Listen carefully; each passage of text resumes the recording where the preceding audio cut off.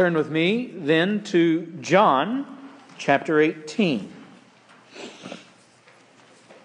John chapter 18. We will take our reading from verse 28 and we will read through chapter 19 and verse 15.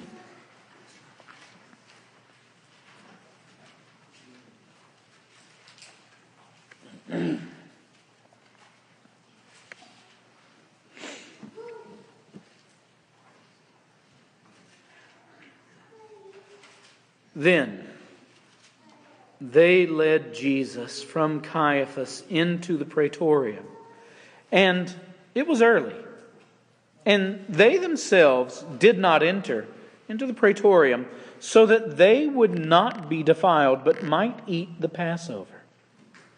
Therefore Pilate went out to them and said, "What accusation do you bring against this man?" They answered and said to him, "If this man were not an evildoer, we would not have delivered him to you." So Pilate said to them, "Take him yourselves, and judge him according to your law." The Jews said to him, "We are not permitted to put anyone to death," to fulfill the word of Jesus, which he spoke, signifying what kind of death he was about to die. Therefore Pilate entered again into the praetorium and summoned Jesus and said to him, "Are you the king of the Jews?" Jesus answered, "Are you saying this on your own initiative, or did others tell you about me?" Pilate answered, "I am not a Jew, am I? Your own nation and the chief priests delivered you to me. What have you done?"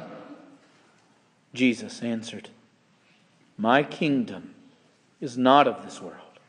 If my kingdom were of this world, then my servants would be fighting, so that I would not be handed over to the Jews. But as it is, my kingdom is not of this realm."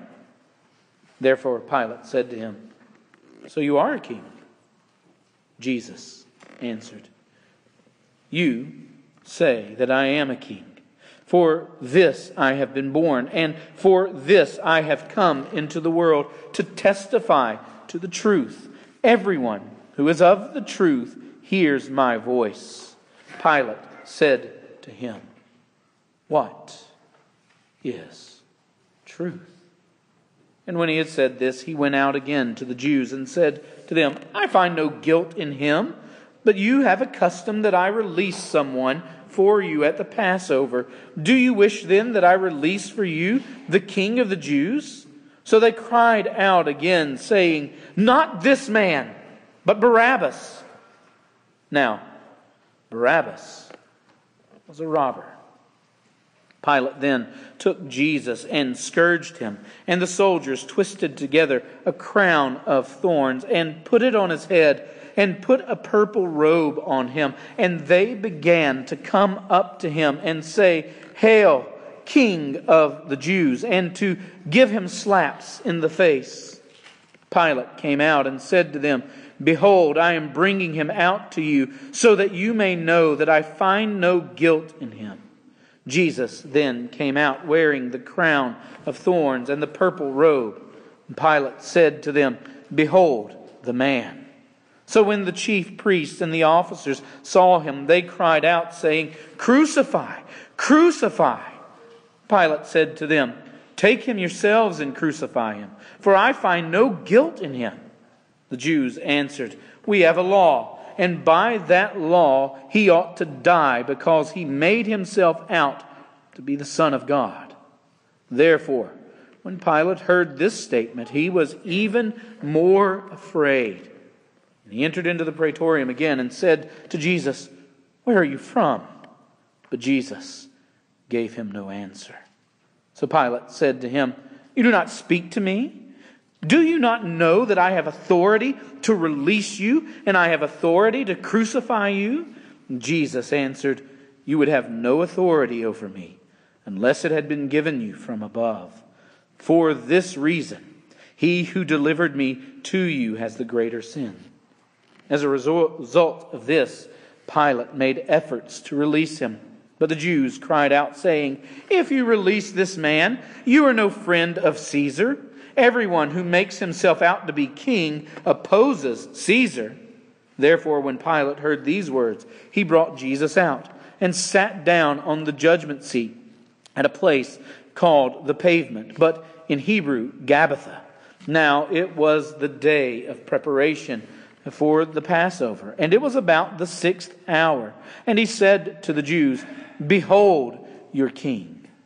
So they cried out, "Away with him! Away with him! Crucify him!" Pilate said to them, "Shall I crucify your king?" The chief priests answered, "We have no king but Caesar."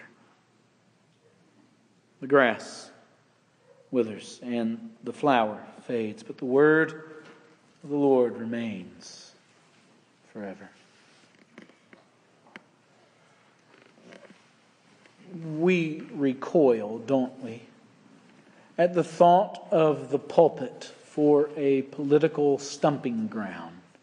Instinctively, if I were to stand up here and tell you who to vote for and what to do in terms of certain things in your voting, you likely recoil. Now, there are some things that we speak to as the church, as from Scripture, which, well, no matter which way you vote, no matter how you do, they ought to weigh on you. Things like abortion, things like protecting of life, which we are all to do. Those sorts of things we speak to because the Bible speaks to them. And we speak to stewardship, right? We speak to taking care of God's creation. But if I were to stand up here and tell you one week that the EPA ought to do this, this, and this, and we ought to rally behind it, you would recoil, wouldn't you? Because that's not of the kingdom of Christ. You see, we live in a strange place. No, I'm not talking about Southeast Texas. It's strange enough. But we as Christians live in a strange place, don't we? We live in this world of tension, this place between the already and the not yet. We live as citizens, don't we, of Christ's kingdom. Our citizenship is in heaven, but also of this world. There is a way in which we live, and we live torn. And the reality is this, that the kingdom of Christ is what we are looking at in this text. We are looking at a battle between two kingdoms. The kingdom of Christ, which looks like it is defeated, and the kingdoms of this world, which for a moment prevail in our text. Now, there is a lot that's happening here, and we'll talk about that some.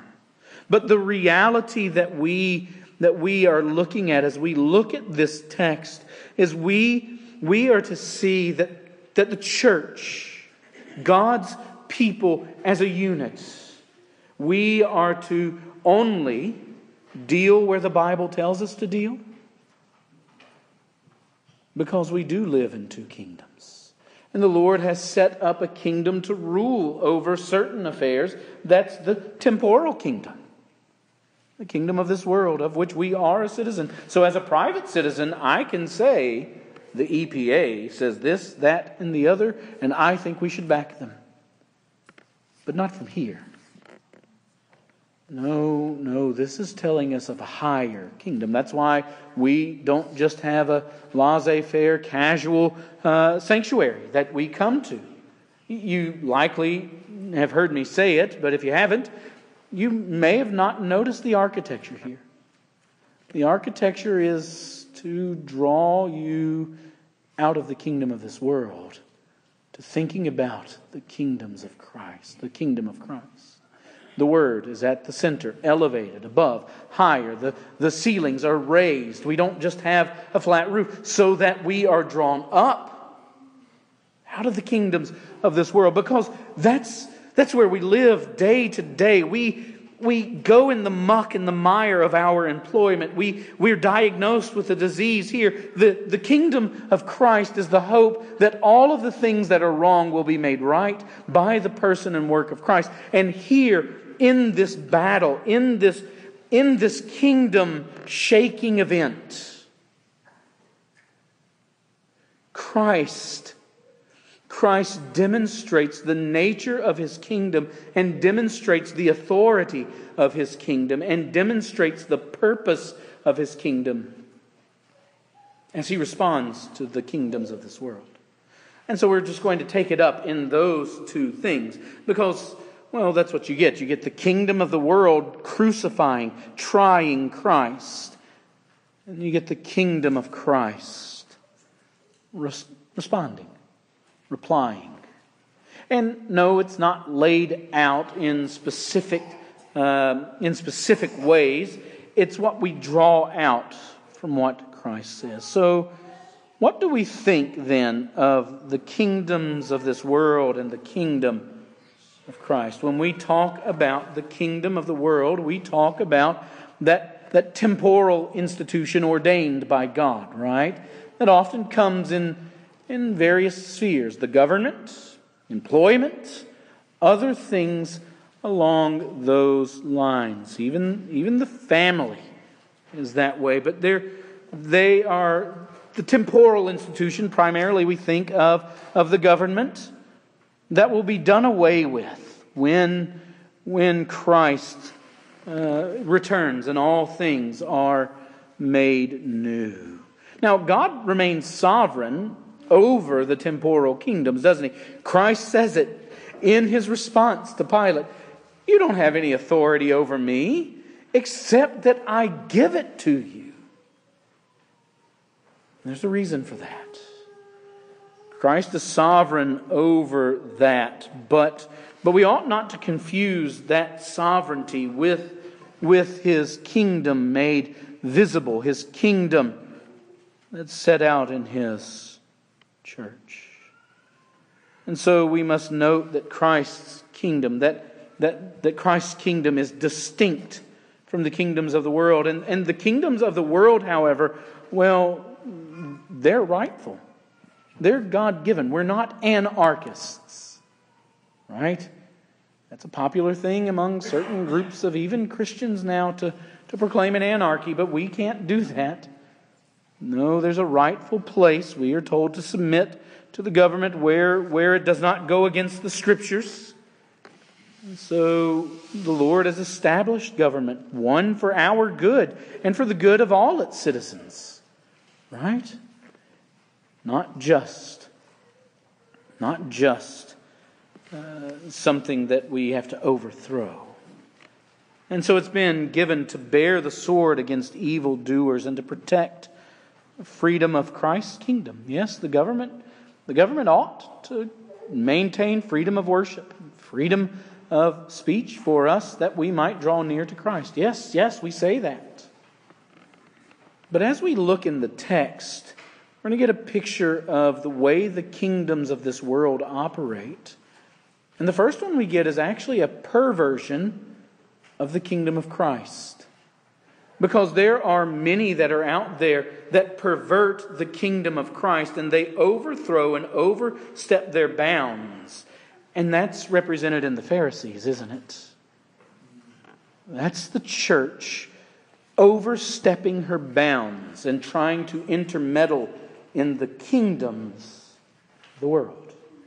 Trying to, by persuasion and force, to do what she wasn't given to do. What were they given to do? Well, they were given to follow the law, the ceremonial law. But what you see is the danger of legalism and where it leads.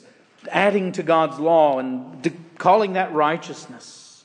It says, then they led Jesus from Caiaphas, who actually is the high priest. He had been with Annas, to the praetorium.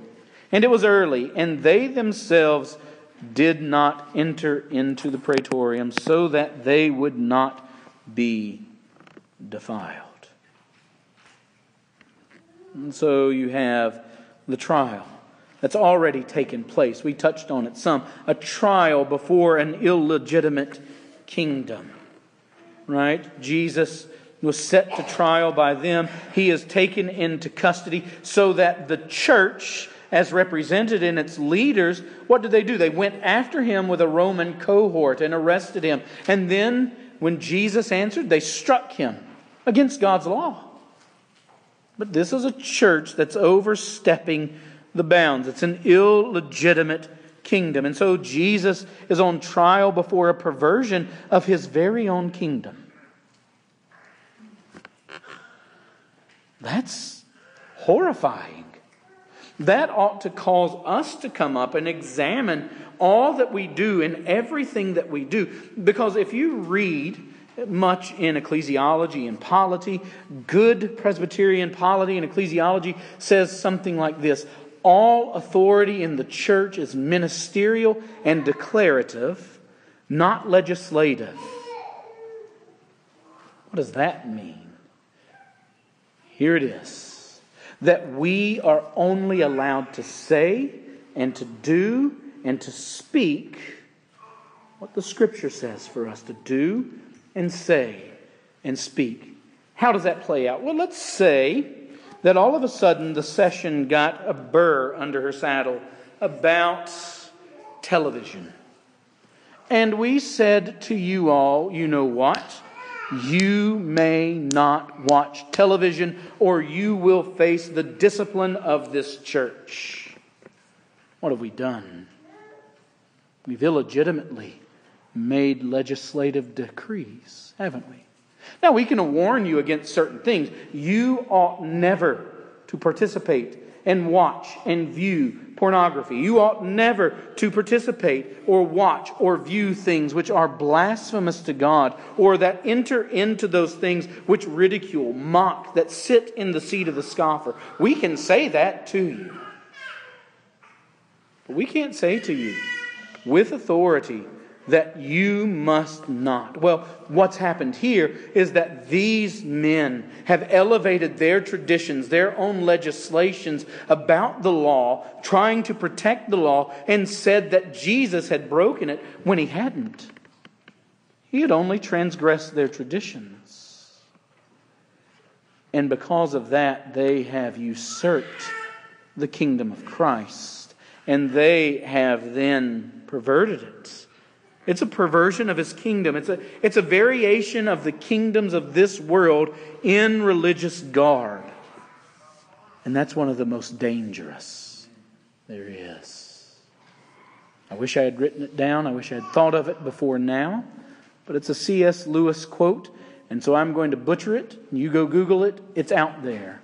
C.S. Lewis said that the most dangerous authority is one set over them for moral influence.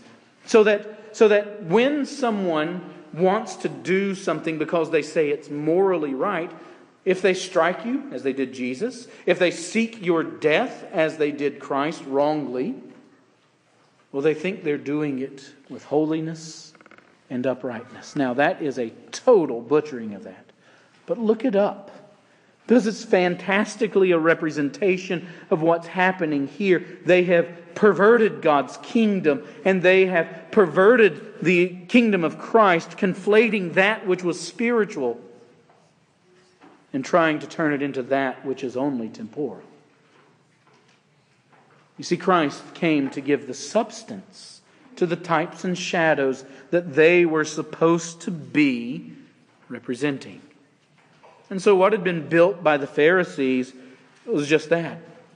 A perverted kingdom, a carefully crafted oligarchy of religious leaders who wanted not righteousness and peace and joy in the Holy Spirit, which Romans says is the kingdom of Christ. That's not what they were after. They were after prestige and power and their own little dominion. It's subtle.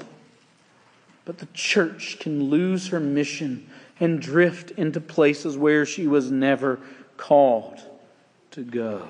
And so they want to be the civil kingdom and have control, but they're but perversions of Christ's kingdom. And in reality, they're found anywhere that would use Christ's name and Christ's true kingdom to advance worldly gain, to advance worldly power, to advance things of this earth. The prosperity gospel is a perversion of Christ's kingdom. The Church of Rome is a perversion of Christ's kingdom. You know what all happened in the name of Christ under their leadership. All of the things that they had done throughout history. And if you need reading, come see me.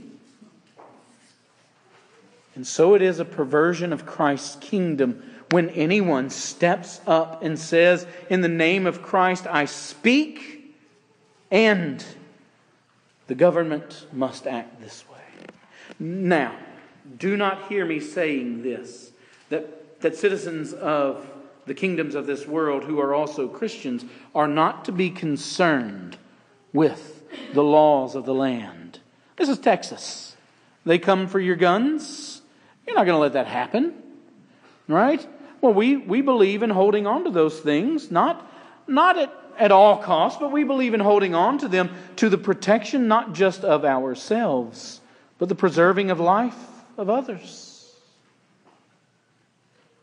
Now that's a Sixth Commandment thing. And so we speak to that.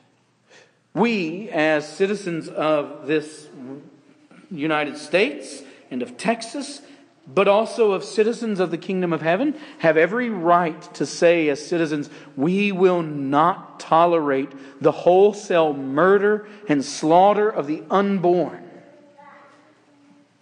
And the church ought to say that. But we lose our mission when we begin to push into things that Christ hasn't called us to. The church's primary mission is not the education of the world. Now, we can go forward and educate if it's with a gospel end. But our primary cause is not to educate the world. Now, we do, through the ministry of the deacons, through that mercy ministry, we have a care for the poor and needy because we are about soul and body. But our primary mission is not to eliminate poverty. Our primary mission is not, as much as it breaks our heart to see every hungry child fed. Oh, it should burden our hearts. But the church itself, as the church, in her officers, she is to be about the declaration of the gospel. Because you can be poor. You can be uneducated. You can be sick. You can be any number of things and still have everything in Christ. But if you don't have Jesus, you have nothing. And so the entire missing of the point by these Pharisees is on display for us. They take him to trial. They are overstepping the bounds. And so we're not deceived by a religious facade. They simply wanted power. They simply wanted their portion. They simply wanted their rightful cause to things or their rightful care for things in this world. But the church, as the church, is always to be about her primary mission. And that's declaring to sinners throughout this world that no matter your circumstance, you need Jesus. Whether you're wealthy or whether you're poor, you need Jesus. Whether you are sick or well, you need Jesus. And not to heal your physical sickness, but to remedy that deep divide between you and God. To make you after His image. For that kingdom to come. You see, you're a citizen of two kingdoms. Now, we're not deceived by the facade. The Pharisees had perverted that which was rightly about Christ and His coming. But they were not about repentance unto life. They knew who Jesus was. They knew who He claimed to be. They knew that He was the one. But they were only about that external formalism. And so they drag him off to Caiaphas. And we're not told by John the nature of what happened before Caiaphas. I mean, it was quick, right? You only get one verse. Then they led him from Caiaphas to the Praetorium. Last we saw, he was with Annas. But it's more of the same. Beating him, striking him, harming him. And so then they hand him over to the Gentiles. But in verse 28, you see the irony of legalism, of overstepping and legislating, of doing that which the church is not called to do. I mean, Jesus had pointed it out to them, hadn't He? He said to them, you're experts at setting aside the commandments of God in order to keep your tradition. Right? Moses said, honor your father and your mother.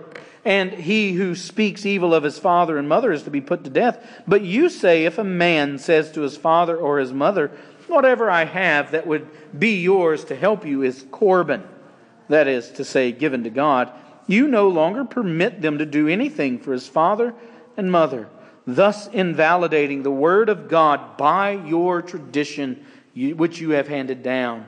And you do many such things as that.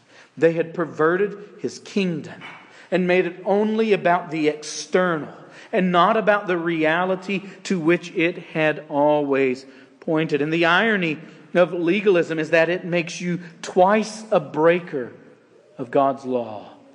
And it damns you even more. That's the danger. That's the danger of perverting Christ's kingdom.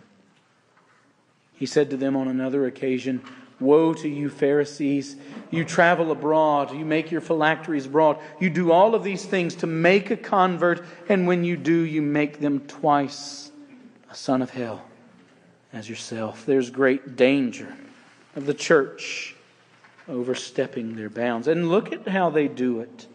They themselves would not enter into the praetorium that they might not be defiled. Do you see the irony here? The danger of an illegitimate kingdom being made out of Christ's kingdom. That they don't care that they are murdering a man that they know is innocent. Everyone knows. They know. Pilate knows. But this isn't about truth. This is about outward and visible glory. And so they pervert the kingdom His kingdom to establish their own. And so they did not enter. It wasn't about joining with faith all of those types and shadows that God had given pointing to Jesus. Because if they had been coming to Him by faith, they would have known. It would have been evident to them. But no, they are whitewashed tombs. They are cups cleansed on the outside, but filthy on the inside. And so they bring Him to trial. And so, as we look at the perversion of Christ's kingdom by those in the world, there are a couple of things that we need to take note of. Because as you know me, we're not going to get finished today. You're going to get point 1, subpoint A. We're not even making it to subpoint B. So we are only making it to here. And as we think about this, we need to take note of a couple of things about the dangers of perverting Christ's kingdom. What does it look like? How do we notice it? Not just in those out there, but here. Right? This is the manifestation of Christ's kingdom in which we find ourselves. Here, how do we take heart? Well, we take heart because His kingdom will reign. The gates of hell will not prevail over it. And though we are visible and though we might stumble and fall, His kingdom will be upheld. Then, we take warning that we don't take anything beyond what Scripture says to take. The Bible must be our full and final authority so that it puts upon you an impetus. If I were to stand up here and declare the Word of God to you and I were to err, would you know it? Because if we're saying that the church goes forward only as she is faithful to the Word, would you know it? So the impetus then for you is to not focus only on externals, but to find yourself here in the Word, digging in so that you might know what is true and might know what is false. Do you? Do you? Are you making it your daily portion? Are you feeding on the pasture that is here? Are you growing in grace as you learn from Him in His Word? Or are you completely casting off the great grace that's given to you to have the Bible in your language? We're not having service in Latin. This isn't only written in Latin. This is in your language. Don't cast off that grace. As if the Word of God is what we say it is, it ought to thrill us every morning to wake up and hear from Him. There's an impetus on you. There's an impetus on the session. They are to be men of God, growing in grace, growing in the Word, growing as we believe the standards are our teaching, that we think they are full and accurate representations, to be growing and to check themselves and to check me and to come to you with the Word. So that if you're in sin and they come to you and they say you're in sin and you don't think you are, well, now you have a stalemate. What's the decider? The Word. They are not to get outside of the Word, nor are you to live outside of the Word. You are to be here. And so then we are to avoid the danger that comes with not being a people of the book. But further, we are to avoid the danger of focusing too much on worldly solutions. Right? We come here and we gather in this otherworldly setting. You don't believe this is otherworldly? Ask a lost person why you go to church. They have no idea. Ask ones who didn't grow up in church what goes on in the church. They have no idea. It's otherworldly. And so when we gather together, when we fellowship together, we are to be those who come together to encourage one another, as we've already heard, to fix our eyes on that kingdom. That kingdom which is already and not yet. That kingdom of which we are citizens, of which we are walking as strangers and aliens and pilgrims and exiles in this world. You see, a church that has lost its way is a church that's happy to be right here, right now, and they only want to gain power and influence for right here and right now. And so then we are exhorted as we look at these men who have perverted and made illegitimate the kingdom of Christ in their teaching, in their doing. We are to be exhorted and admonished to make sure that we are able to see it, able to spot it, able to call to account. If I err, I don't. But if I do, I'm kidding, I do. But if I err, come to me with the Word. And if you err, I will do the same. Because to step outside of that is to step outside of the authority that we have. And to step outside of the greatest need that we have. Because here it is. We learn, we hear, we see Christ. We'll talk about this more next week when we actually finish point 1. Let's go to the Lord in prayer.